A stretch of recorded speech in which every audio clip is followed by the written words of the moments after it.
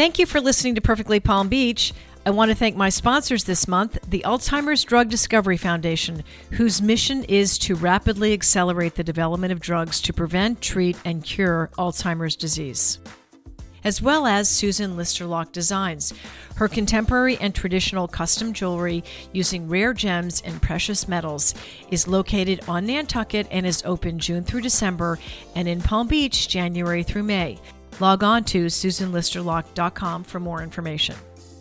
Hey guys, I'm just back at the studio and we just finished recording our episode with the Alzheimer's Drug and Discovery Foundation. I'm very excited to share it all with you. It's kind of an important subject and something that so many people are affected by. But before we start, I just wanted to thank you all so much for all of your support. I love all the emails and DMs that I get about Perfectly Palm Beach, and people are curious about my clothes and my jewelry. And I just wanted to give a little shout out to the jewelry that I'm wearing today, which is designs by Susan Listerlock.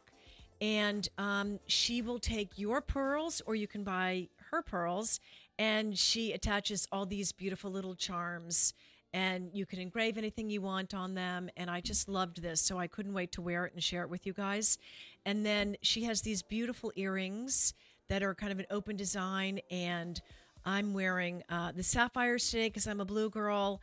But they come in rubies and diamonds and emeralds, and they're just so beautiful.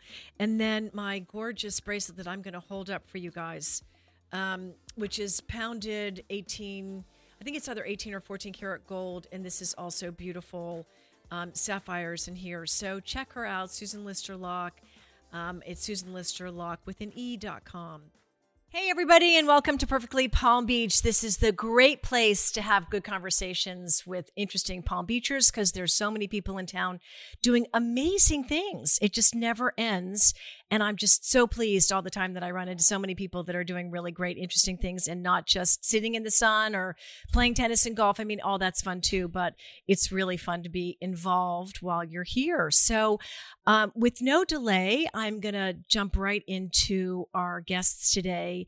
We're tackling a very serious subject today, Alzheimer's, which is prevalent all across the country. And of course, in places like Southern Florida, where there's a lot of aging population, you hear about stories like this all the time. Today, we have Nancy Goods, who is my very dear friend and one of the governors of the Alzheimer's Drug and Discovery Foundation. And joining her is Dr. Howard Fillet, who is a senior chief science officer, correct? Correct. And co-founder of the ADDF. Can we now move to the initials of that ADDF? Yes. Do that? Good. Okay. Mm-hmm. And I'm so happy that you guys are here. This is a really important, it is good really to be important here. Subject to Thank you tackle. for having us. I'd love to start with you, Nancy, though, because I think for so many of our listeners who are involved in taking care of a person who is struck by this disease, they're going to be able to relate to you right away.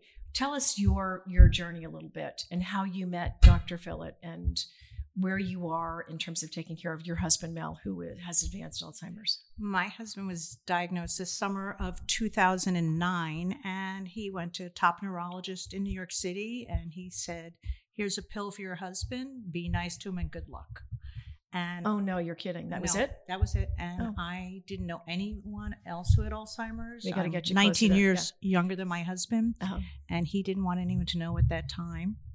There's still an awful stigma about having Alzheimer's. Right. So close friends of ours were spending New Year's with us, and Mel decided to tell Rick Solomon. And Rick was associated with Rockefeller University, and he emailed the head of Rockefeller and said, "Who's the go-to guy for Alzheimer's?" Mm-hmm. And it was Dr. Fillet.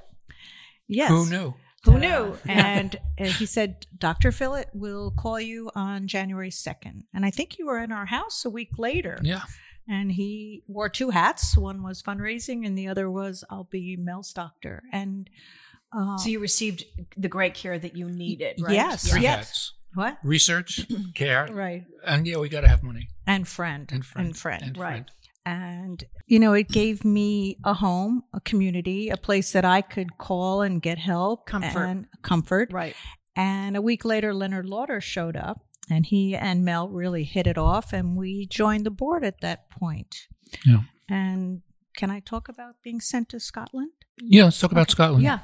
Yeah, there was a trial going on in Scotland, in Aberdeen, Scotland, and Leonard sent Howard, Mel, and I to Scotland to get on this trial. It was for compassionate use. It was a repurposed drug, and we wouldn't give him something that had not been tested or, that would harm him. Right. And I think to this day, and Howard could speak more about it, it's 12 years later, and my husband is still very viable. And doing so well. He has late stage Alzheimer's, but he is happy and sweet and, still feeding himself, still talking, still exercising. Yeah. It's quite amazing. It's but amazing. My husband's a fighter too. Right. Mel's amazing because Mel, back maybe many years, I don't know how many decades ago, probably in the 1990s actually, he was CEO of Warner Lambert. And he was very well known and respected because he actually was when he was CEO of Warner Lambert, he brought Lipitor to market. Right, so he's a well-known guy in the industry. But the other thing that people don't know about Mel is that he brought the first drug for Alzheimer's disease to market back in 1995, which was kind of a really toxic drug with very little effect. But Mel recognized way back in 1995 that we needed drugs for Alzheimer's, and he was a champion and a pioneer, way out in front of everybody. And even though this drug was not the best drug and was never a commercial success, it opened up the door to all the subsequent drugs like donepezil or Aricept, which has always been the leading drug in the field. That was due to Mel's efforts. And the other thing about Mel that I want to say, which is amazing, he is a great speaker and advocate. And I'll never forget, I think we were at the Metropolitan Club, and Mel at the luncheon gave a speak. And basically he got up and said to all the people, I have Alzheimer's. And we're going to fight this thing. Right. And he's it was still fighting. So he's inspiring. Still Yeah. It's so inspiring. Exactly. Exactly. So inspiring. Well, Dr. Phil, you came on in 1998. You're one of the co-founders with Leonard and Ronald Lauder, who were also Palm Beachers, who we love and respect. And they really contribute so much to our community and so much around the world. Yeah. So you guys are sort of the lead researchers, correct? Well, we have a very unique model. So I took care of Estee Lauder for about 10 years, and the family saw what the disease was about, and they wanted to do something. And they thought a lot about what they could do. They're very well-known, extensive philanthropists. Yes, and they realized that the gap was in innovation in developing drugs. And so in starting this, it started as a family foundation, eventually morphed into the public charity, which is the Alzheimer's Drug Discovery Foundation. Right. And when they made the strategic plan and the mission, they said that we were going to do three things and nothing else. And it was all about developing treatments for Alzheimer's disease, doing drug development, taking risk on new drugs, developing drugs for prevention, and developing new diagnostic tests so that we could identify people early and definitely and specifically, and also use those tests for the development of new drugs. And the story is amazing. I mean, I say that with all humility, but the way it's played out over the last almost 25 years has just been incredible. I mean, philanthropy obviously plays a huge role because it gives you the license to be able to do the things that you do. But I think that what our, excuse me 1 second, Nancy, but I think that what our listeners really want to know about is the effect on the family, because everybody talks about how difficult it is for everybody involved when somebody in the family is diagnosed, and why. When I told people that you guys were coming on, everybody wanted to know, why is this disease so pervasive? What are the early, how do you? Sure, we can talk about that. I can speak about Mel and how, I mean, I battled with him for 2 years before I got him diagnosed, and I had to trick him into being diagnosed. Nobody wants that diagnosis. Right. Even though I think he knew his father had Alzheimer's. But he was very. It's a genetic. Genetic. Yes. My husband was genetically tested. Okay. But he was very repetitive in all his conversations. He was also pulling back socially because he felt inadequate and that he couldn't keep up with a conversation. He couldn't play bridge anymore, and he was turning more and more things over to me. who's delegating? And that's not who my husband was. He was saying, you pay the bill. And, so I knew something was off. Right. Because women ask me all the time. I said, if your husband's not paying attention to you, that doesn't mean he has Alzheimer's, because men have selective hearing. Particularly when football is on. Right. They only want to know when it's time to go. Honey? Do I look fat? How does this dress look? Yeah. But if your husband's asking you where we're going tonight 3 times, it doesn't mean he has Alzheimer's. Yes. Well, it's not just that, though. Actually, the average time from onset of first symptoms to diagnosis is about 2 years, which is a long time to be suffering. And it's not just the patient who's afraid to get the diagnosis. It's often the spouse who doesn't want to know and lives in denial. And the doctor doesn't really want to diagnose it, because when you diagnose Alzheimer's, and if you do it properly, it takes a lot of time. It takes a lot of time to make the diagnosis, although we've shortened that time now because we have a blood test on the market, which I could talk about, which is incredible. Wow, okay. And it's going to change the whole way we do primary care for Alzheimer's.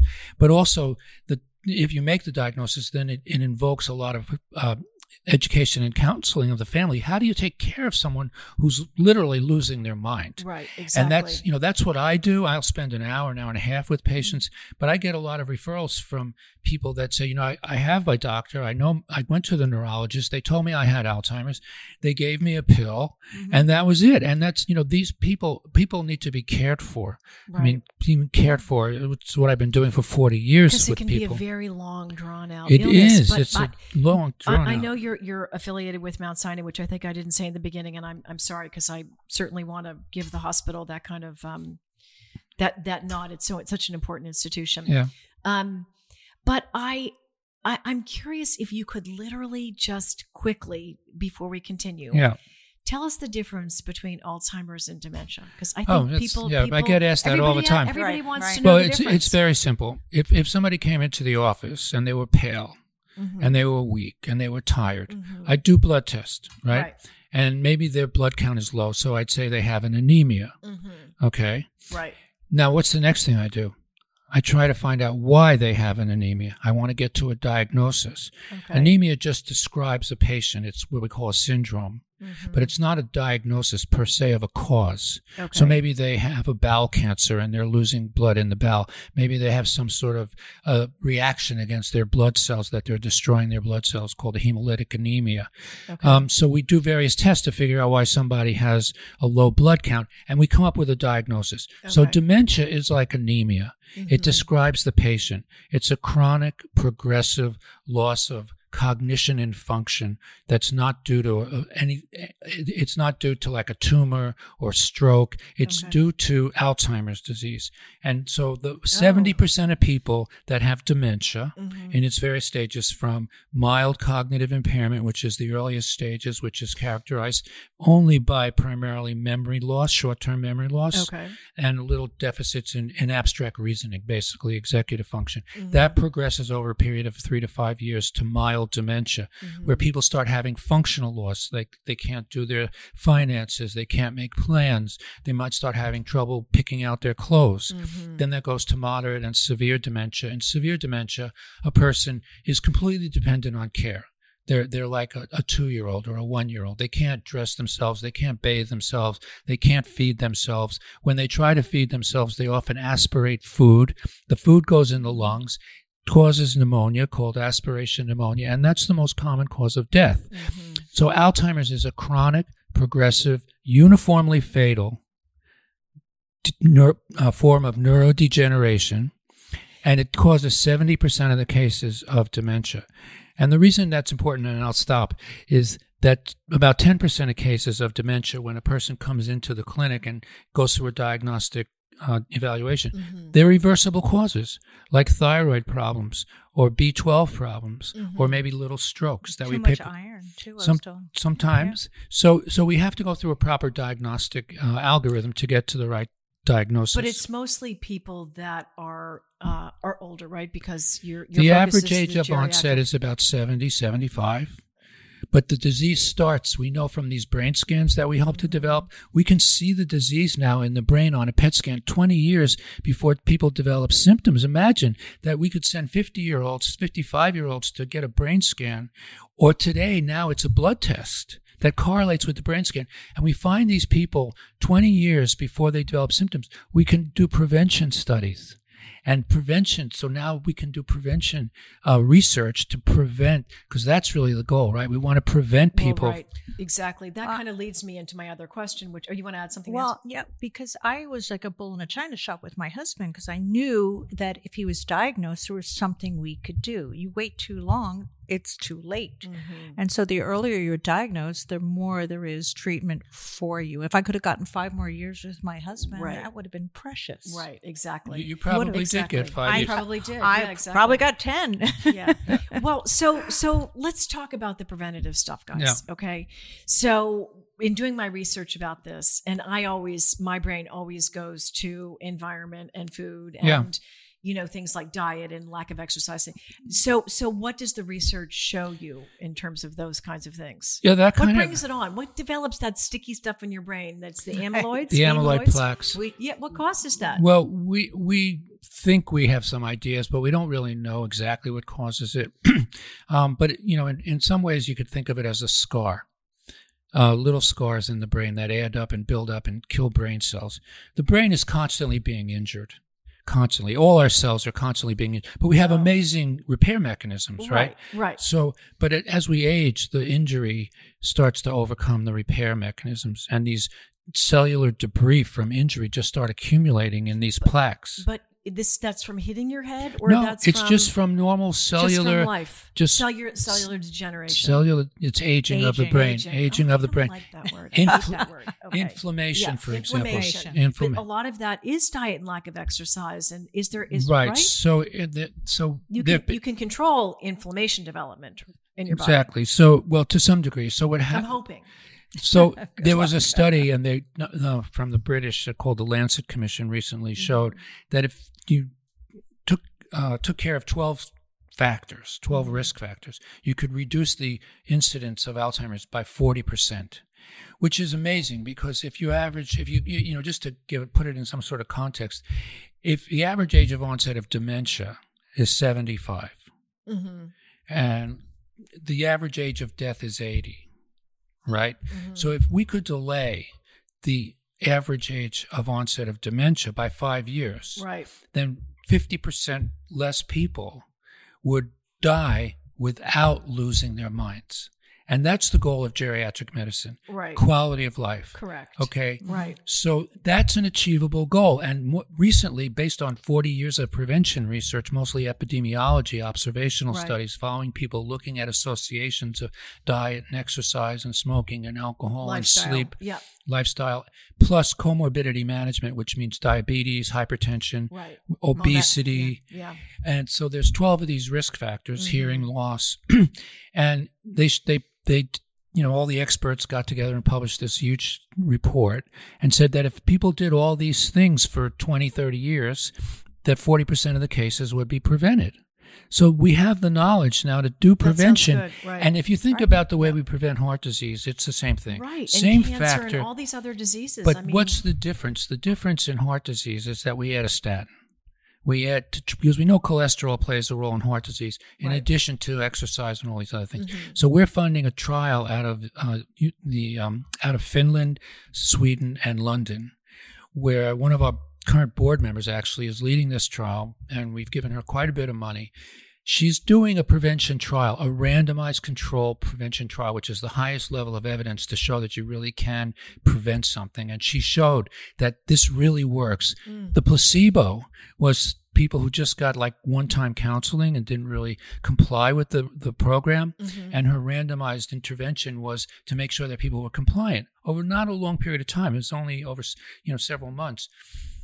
But what we're doing, like in heart disease where you add a drug, we're adding a drug called metformin, which is the leading anti-aging drug. It's also a diabetic agent. But we've funded... Wait, that's a drug for Alzheimer's? For diabetes. For diabetes. But we repurposed it. Nancy mentioned repurposing. We have almost 20 repurposing trials going on now because it's a wonderful way to learn how drugs work and get to market quickly. But you have a new drug, right, that was just introduced recently? That's not our drug.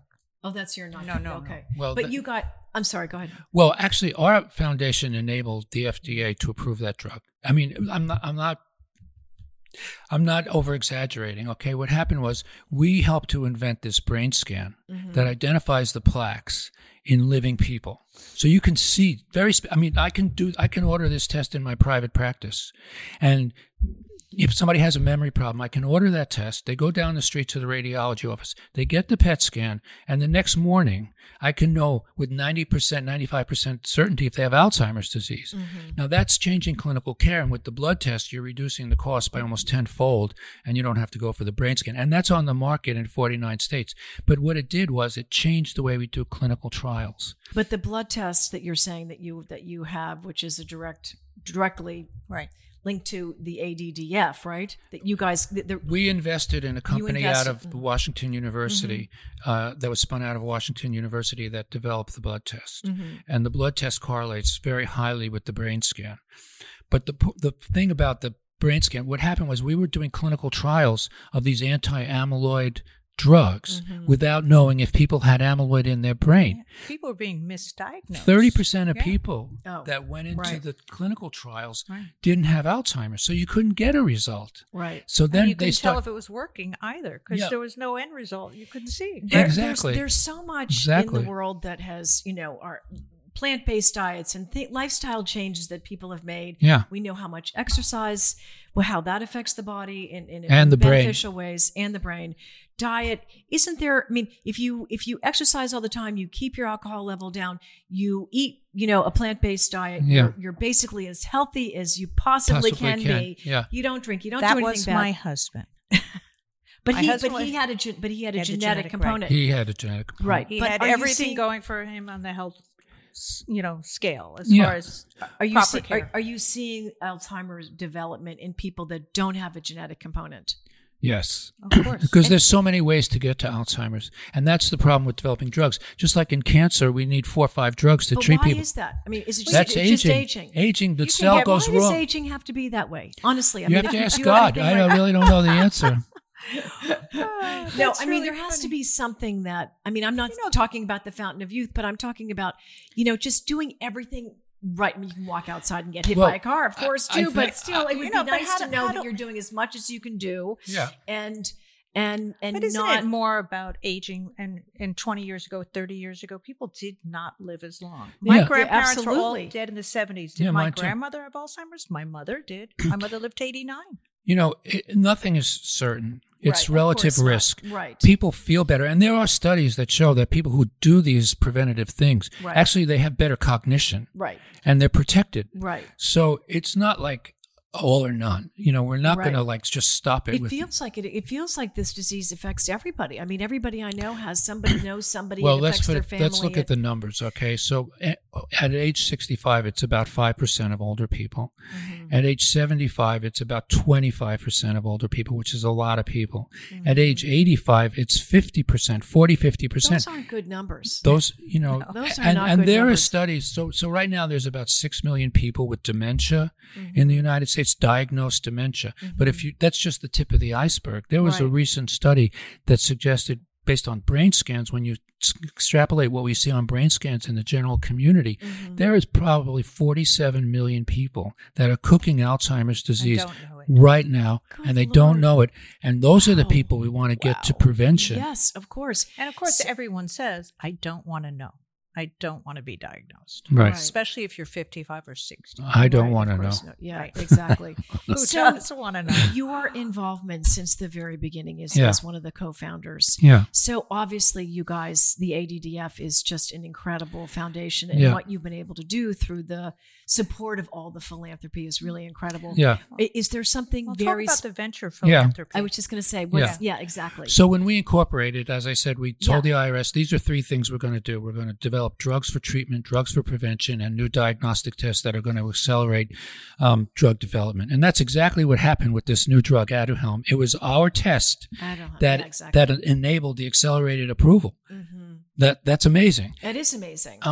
But we also told the IRS that we were going to be a venture philanthropy because the activity that we were in the space that we were in was to develop drugs. And that ultimately, the success of that is commercial access, right? Market access, patient access. Correct. Yeah. So we wanted to be able to invest in biotech companies, because if you just invest in academia, especially at that time, they don't know how to develop drugs. They do the basic research. We wanted to be we were totally focused. We don't do patient care, education, advocacy in Washington.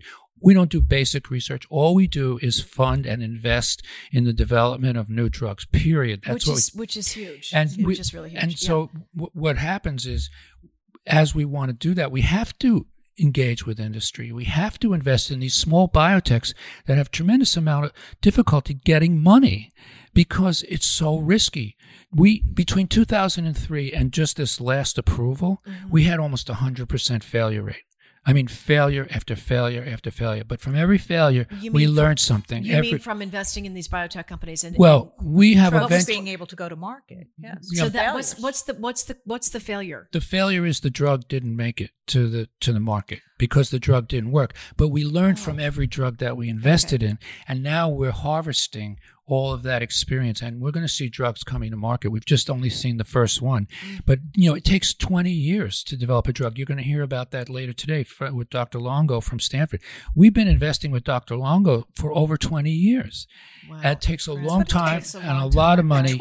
My husband ran a drug company 25 years, and now it's billions of dollars to bring a drug to market. And when you have the failure rate of Alzheimer's drugs, there's not that many people who want to go there. Investors don't want to go there. So that's why venture philanthropy is so important. These small biotechs. It's medicine and business together. Yeah. And philanthropy. But I don't think a lot of people are doing that, are they? Well, when we started in 1998, we were one of the only organizations, philanthropy, that were doing venture philanthropy. Right. But now people, other organizations have seen the light, and each one is doing it in their own way, taking risks. That's why we got attached. And my husband thought it was a brilliant model, and it was something that we wanted to invest in.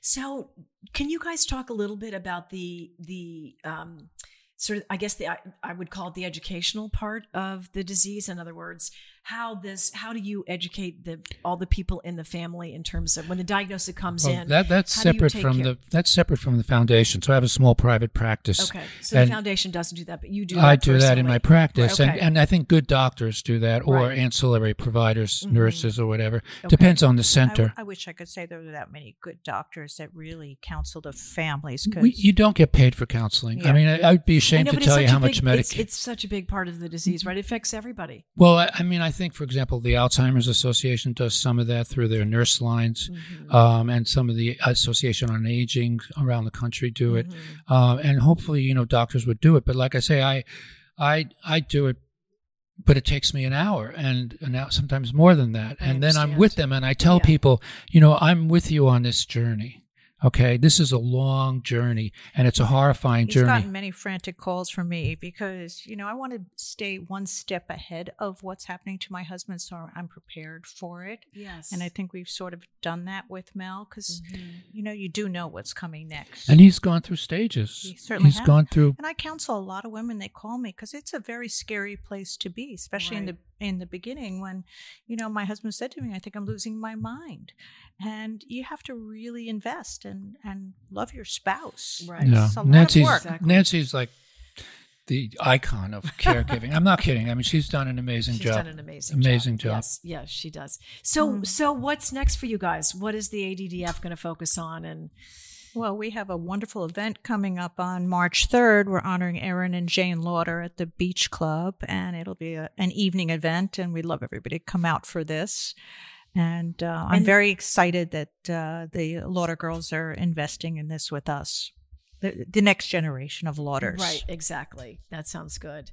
And Dr. Philip, what's your next thing? My next thing? Your next thing, right? Besides all your patients that you take care of. What do you have in a half an hour? What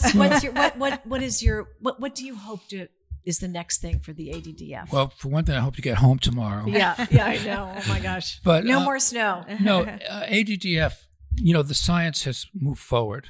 So when we started, we did a lot of drug discovery, which means preclinical drug research, creating new molecules through medicinal chemistry, testing those molecules in animals to see if they have an effect on the disease as it's engineered in the animals. Right. And then drugs move into the clinic, and they get tested for safety in phase 1, and then they get tested for efficacy if there's a signal on some outcome in phase 2, and then they get proof and validation in phase 3.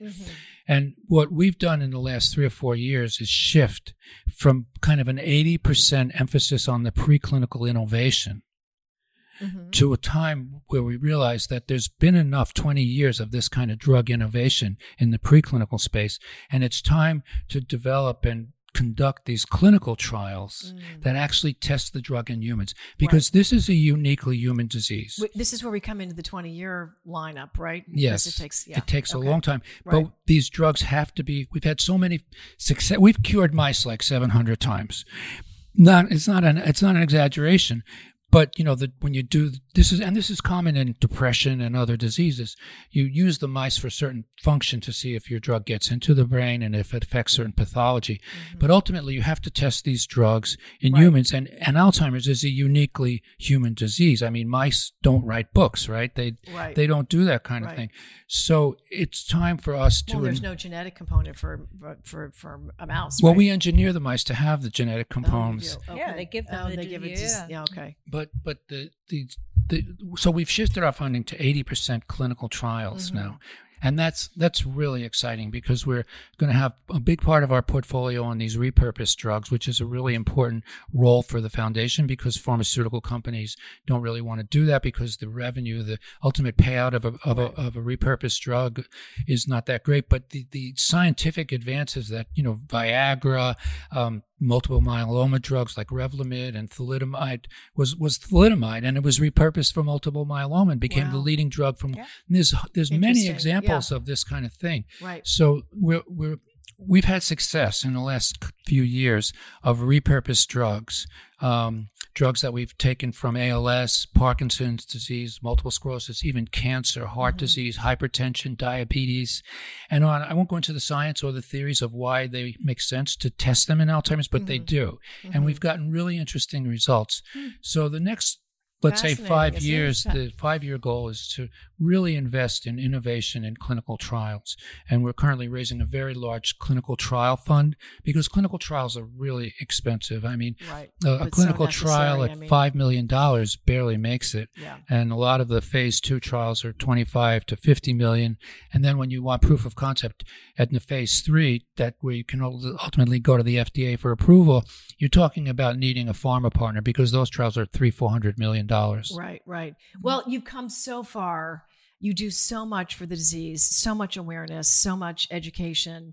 I mean, somebody like in Nancy's position has really been able to, find a place, a community where she can really get a lot of support. And I think that's a huge step in terms of the drugs that you're investing in. I'm sure that soon there'll be, hopefully, even greater strides for this very, very debilitating disease for not just the patient, but the whole family. Yeah. So we thank you so much for being here today. Thank you for having us. Thank you so much. So stay tuned, guys, for more episodes on Perfectly Palm Beach.